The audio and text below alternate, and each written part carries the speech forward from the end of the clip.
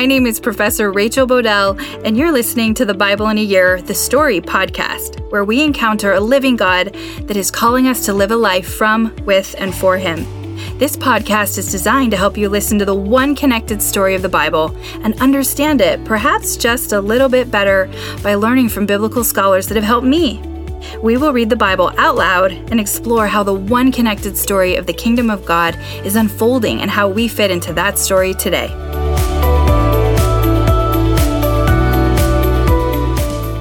This is day 189, and I'm reading from the NIV version of the Bible, Jeremiah 18 through 21 and Ezekiel 48.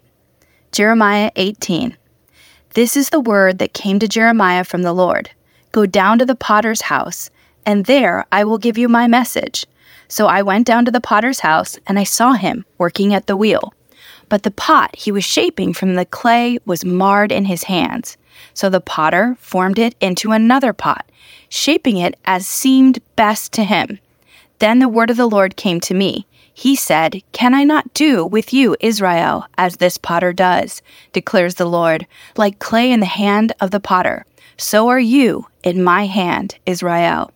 If at any time I announce that a nation or kingdom is to be uprooted, torn down, and destroyed, and if that nation I warned repents of its evil, then I will relent and not inflict on it the disaster I had planned.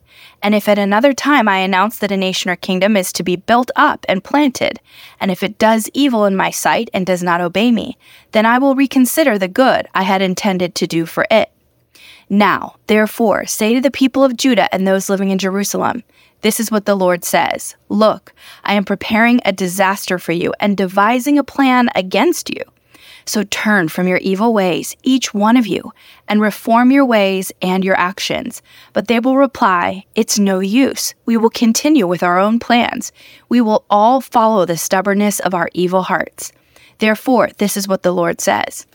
Inquire among the nations, who has ever heard anything like this? A most horrible thing has been done by virgin Israel. Does the snow of Lebanon ever vanish from its rocky slopes? Does its cool waters from distant sources ever stop flowing? Yet my people have forgotten me. They burn incense to worthless idols, which made them stumble in their ways, in the ancient paths. They made them walk in my byways, on roads not built up. Their land will be an object of horror and of lasting scorn. All who pass by will be appalled and will shake their heads. Like a wind from the east, I will scatter them before their enemies. I will show them my back and not my face in the day of their disaster. They said, Come, let's make plans against Jeremiah. For the teaching of the law by the priest will not cease, nor will counsel from the wise, nor the word from the prophet. So come, let's attack him with our tongues and pay no attention to anything he says. Listen to me, Lord. Hear what my accusers are saying.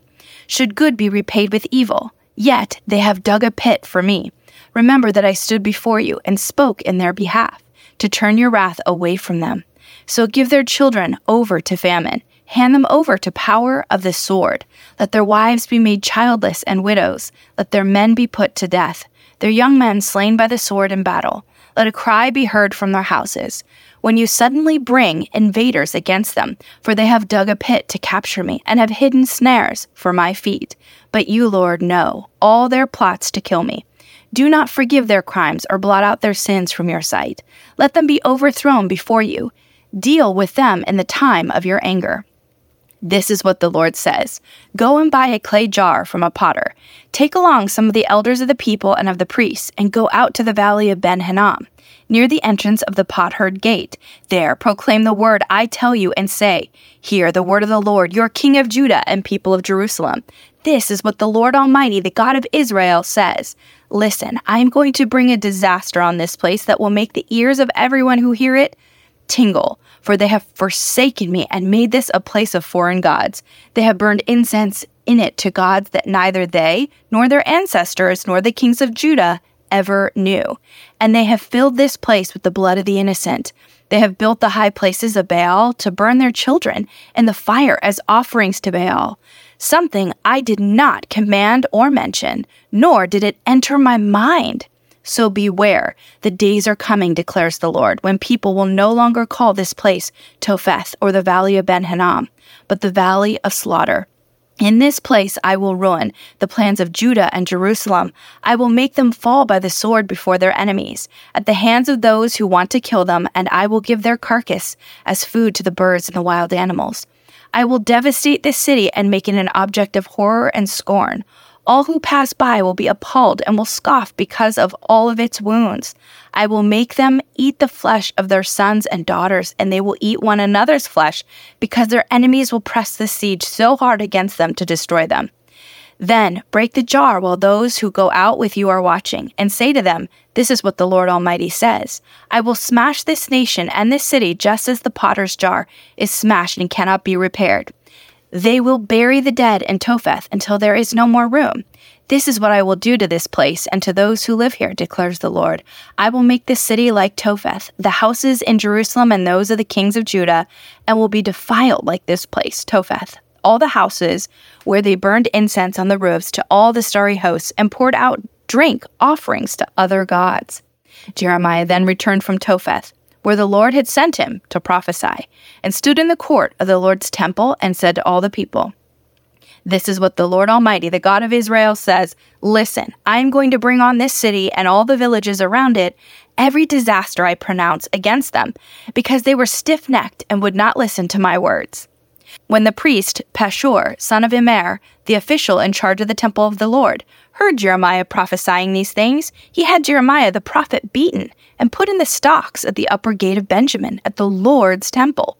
The next day, when Pashur released him from the stocks, Jeremiah said to him, the Lord's name for you is not Pashur, but terror on every side. For this is what the Lord says, I will make you a terror to yourself and to all your friends. With your own eyes you will see them fall by the sword of their enemies. I will give all Judah into the hands of the king of Babylon, who will carry them away to Babylon or put them to the sword. I will deliver all the wealth of this city into the hands of their enemies, all its products, all its valuables, and all the treasures of the kings of Judah. They will take it away as plunder and carry it off to Babylon. And you, Pashur, all who live in your house, will go into exile to Babylon. There you will die and be buried, you and all your friends to whom you have prophesied lies. You deceived me, Lord, and I was deceived. You overpowered me and prevailed. I am ridiculed all day long. Everyone mocks me. Whenever I speak, I cry out, proclaiming violence and destruction. So the word of the Lord has brought me insult and reproach all day long. But if I say I will not mention his word or speak any more in his name, his word is in my heart like a fire shut up in my bones. I am weary of holding it in. Indeed, I cannot. I hear many whispering, terror on every side. Denounce him. Let's denounce him. All my friends are waiting for me to slip, saying, perhaps he will be deceived. Then we will prevail over him and take our revenge on him. But the Lord is with me like a mighty warrior. So my persecutors will stumble and not prevail. They will fail and be thoroughly disgraced. Their dishonor will never be forgotten. Lord Almighty, you who examine the righteous and probe the heart and mind, let me see your vengeance on them. For to you I have committed my cause. Sing to the Lord, give praise to the Lord. He rescues the life of the needy from the hands of the wicked. Cursed be the day I was born. May the day my mother bore me not be blessed. Cursed be the man who brought my father the news, who made him very glad, saying, a child is born to you, a son. May that man be like the towns the Lord overthrew without pity. May he hear wailing in the morning and a battle cry at noon. For he did not kill me in the womb, with my mother as my grave, her womb enlarged forever. Why did I ever come out of the womb to see trouble and sorrow, and to end my days in shame? The word came to Jeremiah from the Lord when King Zedekiah sent to him Pashur, son of Malchijah, and the priest Zephaniah, son of Masai. They said, inquire now of the Lord for us, because Nebuchadnezzar, king of Babylon, is attacking us. Perhaps the Lord will perform wonders for us, as in times past, so that he will withdraw from us. But Jeremiah answered them, tell Zedekiah, this is what the Lord, the God of Israel, says. I am about to turn against you the weapon of war that are in your hands, which you are using to fight the king of Babylon and the Babylonians, who are outside the wall besieging you, and I will gather them inside the city. I myself will fight against you with an outstretched hand and a mighty arm, in furious anger and in great wrath. I will strike down those who live in the city, both man and beast, and they will die of a terrible plague.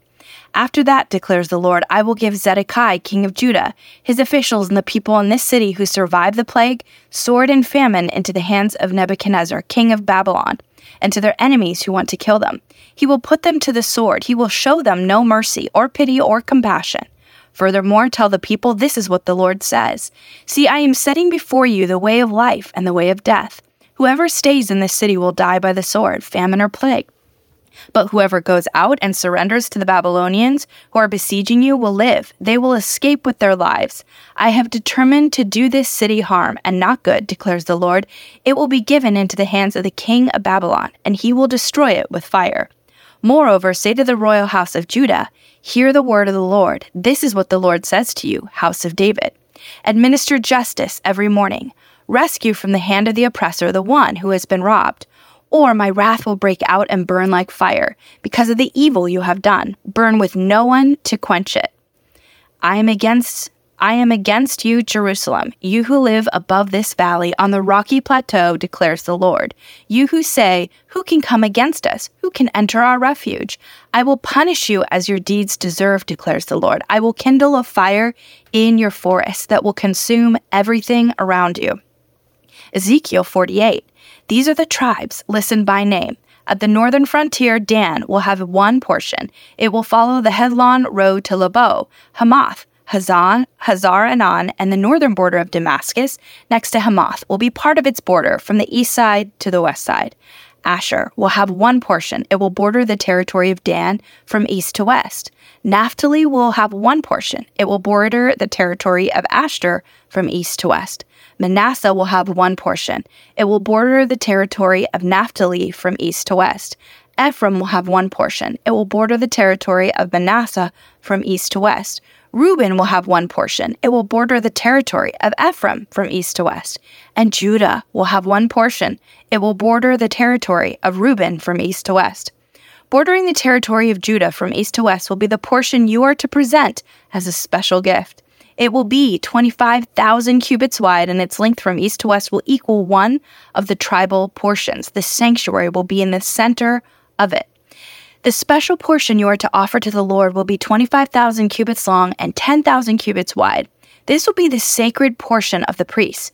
It will be 25,000 cubits long on the north side, 10,000 cubits wide on the west side, 10,000 cubits wide on the east side, and 25,000 cubits long on the south side. In the center of it will be a sanctuary of the Lord. This will be for the consecrated priests, Zadokites, who were faithful in serving me and did not go astray as the Levites did when the Israelites went astray. It will be a special gift to them from the sacred portion of the land, a most holy portion bordering the territories of the Levites. Alongside the territory of the priests, the Levites will have an allotment 25,000 cubits long and 10,000 cubits wide. Its total length will be 25,000 cubits and its width 10,000 cubits. They must not sell or exchange any of it. This is the best of the land and must not pass into other hands, because it is holy to the Lord. The remaining area, 5,000 cubits wide and 25,000 cubits long, will be for the common use of the city, for houses and for pasture land. The city will be in the center of it, and will have these measurements: the northern side, 4,500 cubits, the southern side, 4,500 cubits, the east side, 4,500 cubits, and the west side, 4,500 cubits. The pasture land for the city will be 250 cubits on the north, 250 cubits on the south, 250 cubits on the east, and 250 cubits on the west.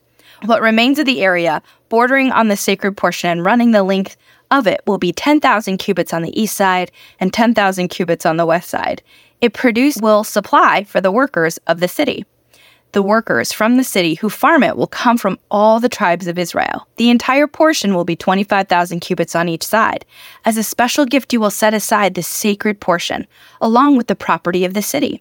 What remains on both sides of the area formed by the sacred portion and the property of the city will belong to the prince.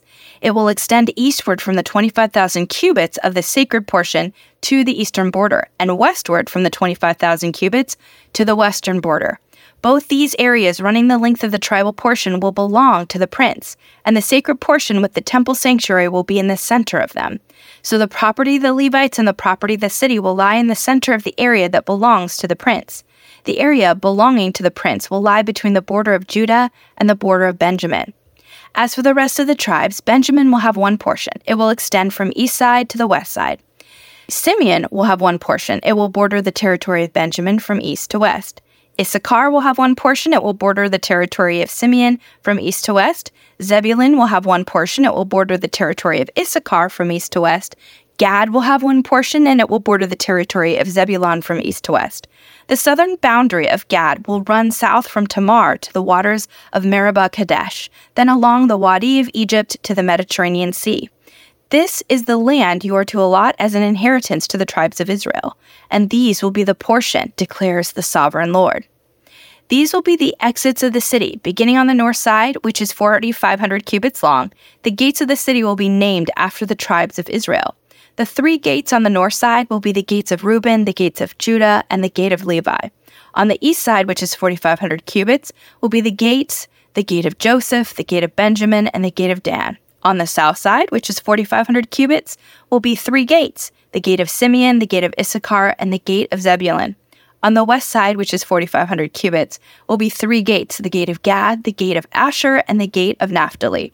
The distance all around will be 18,000 cubits, and the name of the city from that time on will be The Lord is There. We ended Jeremiah 17 and our last reading with what biblical scholar Matthew Patton calls Judah's heart, which is so enslaved to counterfeit treasures and lies that it is willingly choosing death. Jeremiah is speaking out on God's behalf, but he is being mocked and opposed at every turn.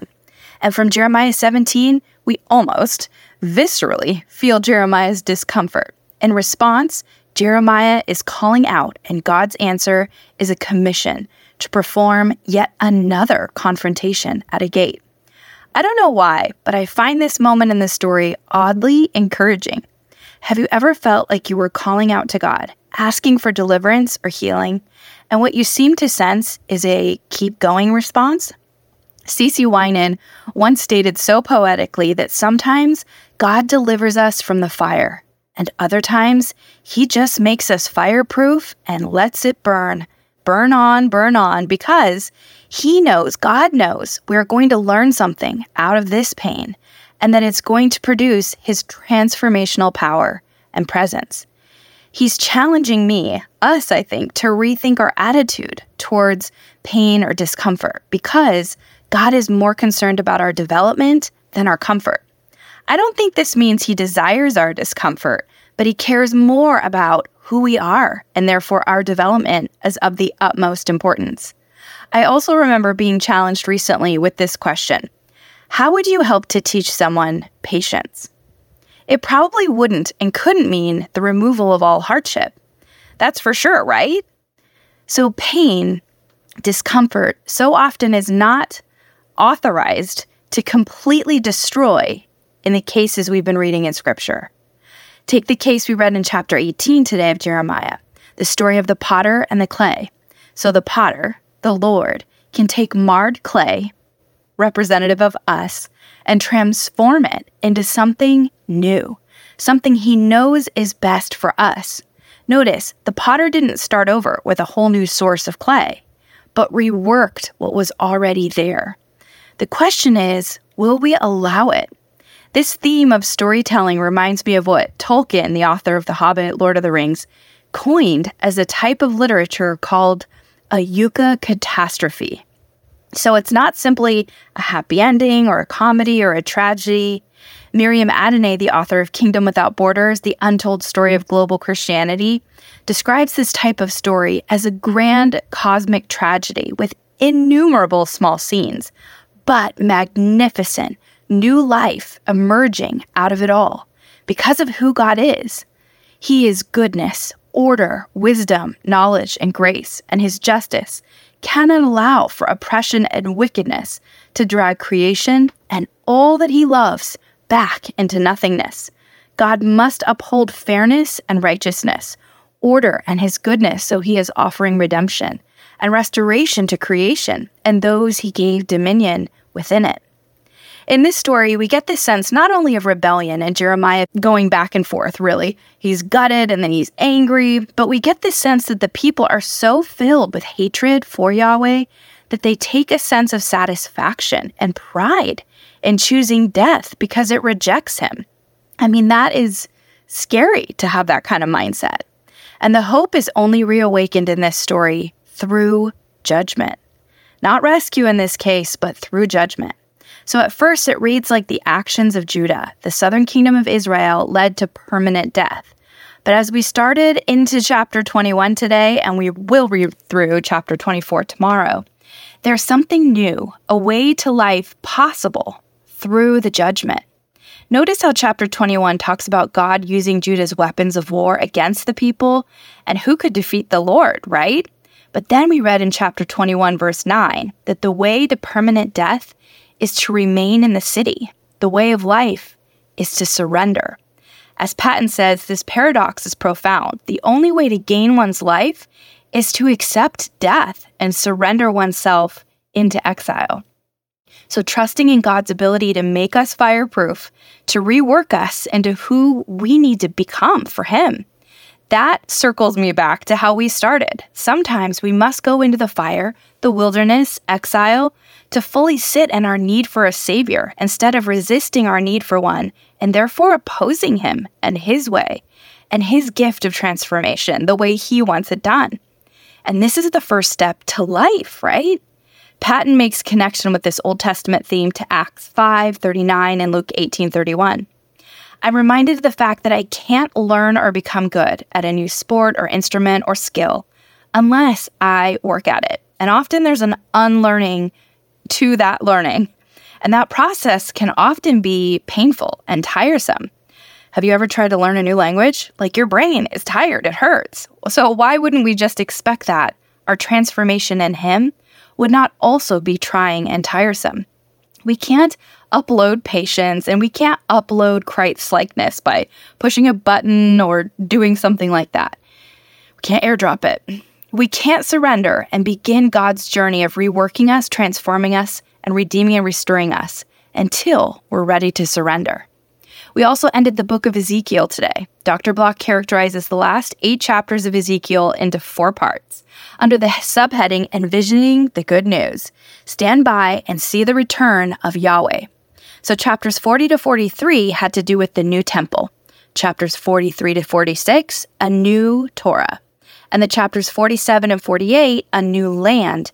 And then the part of chapter 48, verses 30 to 35, have to do with a new city. So in the new land, there is this life-giving river, which evokes Edenic imagery, so Eden imagery, back from Genesis 2, verses 10 to 14. But there is a twist before here, as Dr. Block describes. Here, the ancient Garden of Eden narrative of a river is described as the temple of Jerusalem, as the source of blessing and nourishment to dry and thirsty land. No, we don't know the source of the water, but we can perhaps assume ... And if you've read ahead, this river is spoken of again in the last book of the Bible, Revelations, specifically chapter 22, verses 1 through 5. And my pastor, Pastor Elmore, reminded me today, the throne of God and of the Lamb, who we know is Jesus, is the starting place of the river. It's the outpouring to all creation and all he has given dominion within it. It's a never-ending and uninterrupted source of living water.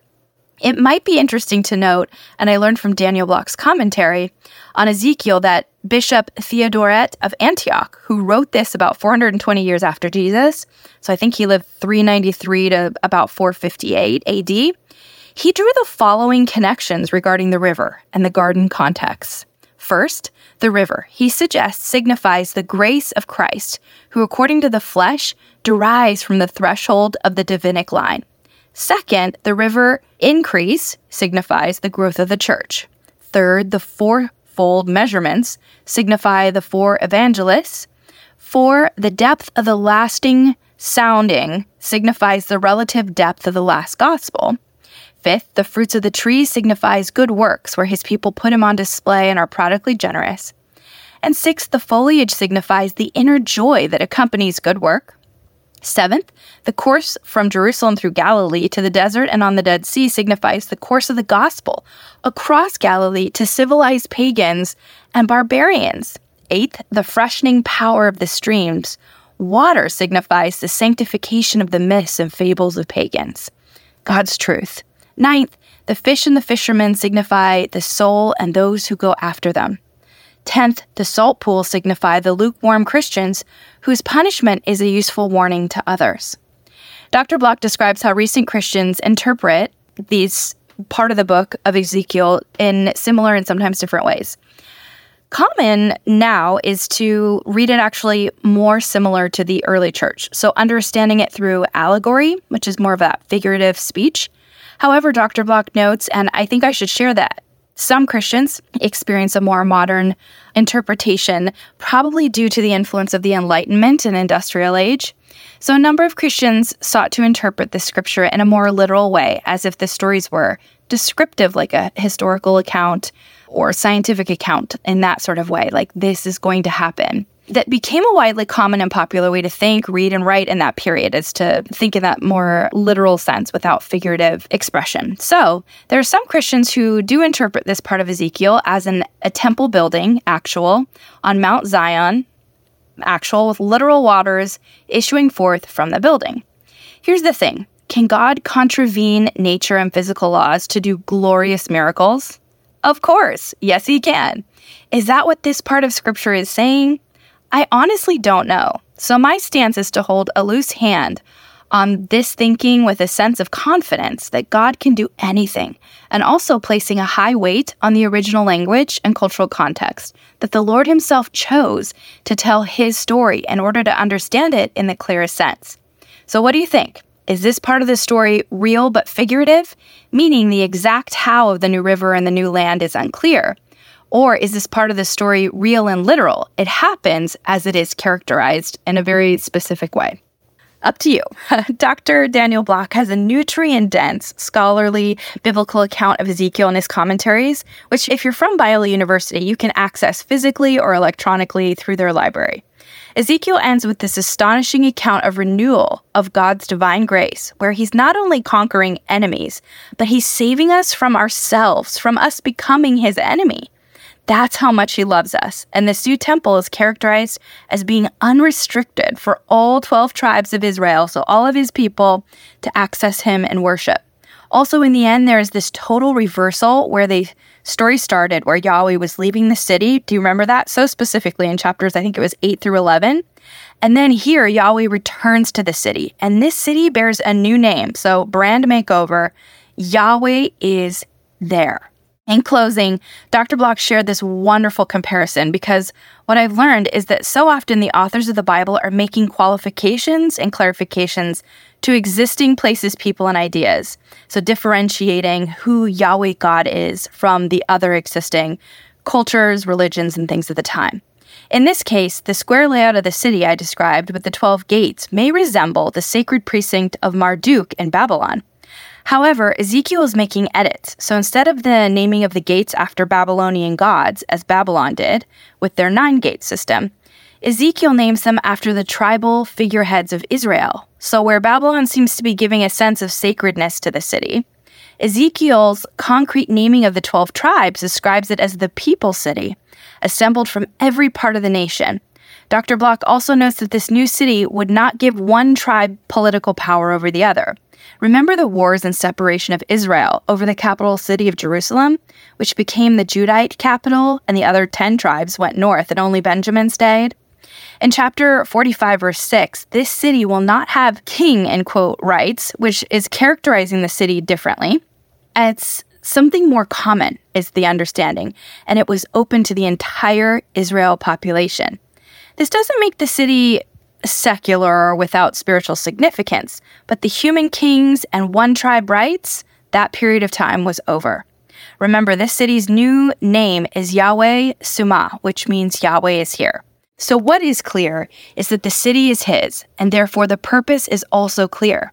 Dr. Block points the frequent and focused use of Nasi in Hebrew, which is something akin to head of state, chief of justice, president. It's the important one, the one worthy of worship.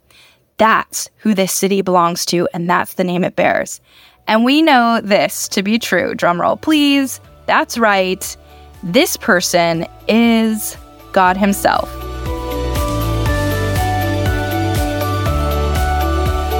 Pray for me, I'm praying for you. My prayer is this, found in Philippians 1:9-11, that your love may abound more and more in knowledge and depth of insight, so that you may be able to discern what is best and may be pure and blameless for the day of Christ, filled with the fruit of righteousness that comes through Jesus Christ, to the glory and praise of God. What is this fruit? It is love, joy, peace, patience, kindness, goodness, faithfulness, gentleness, and self-control. Against such things there is no law. Galatians 5:22-24. See you tomorrow.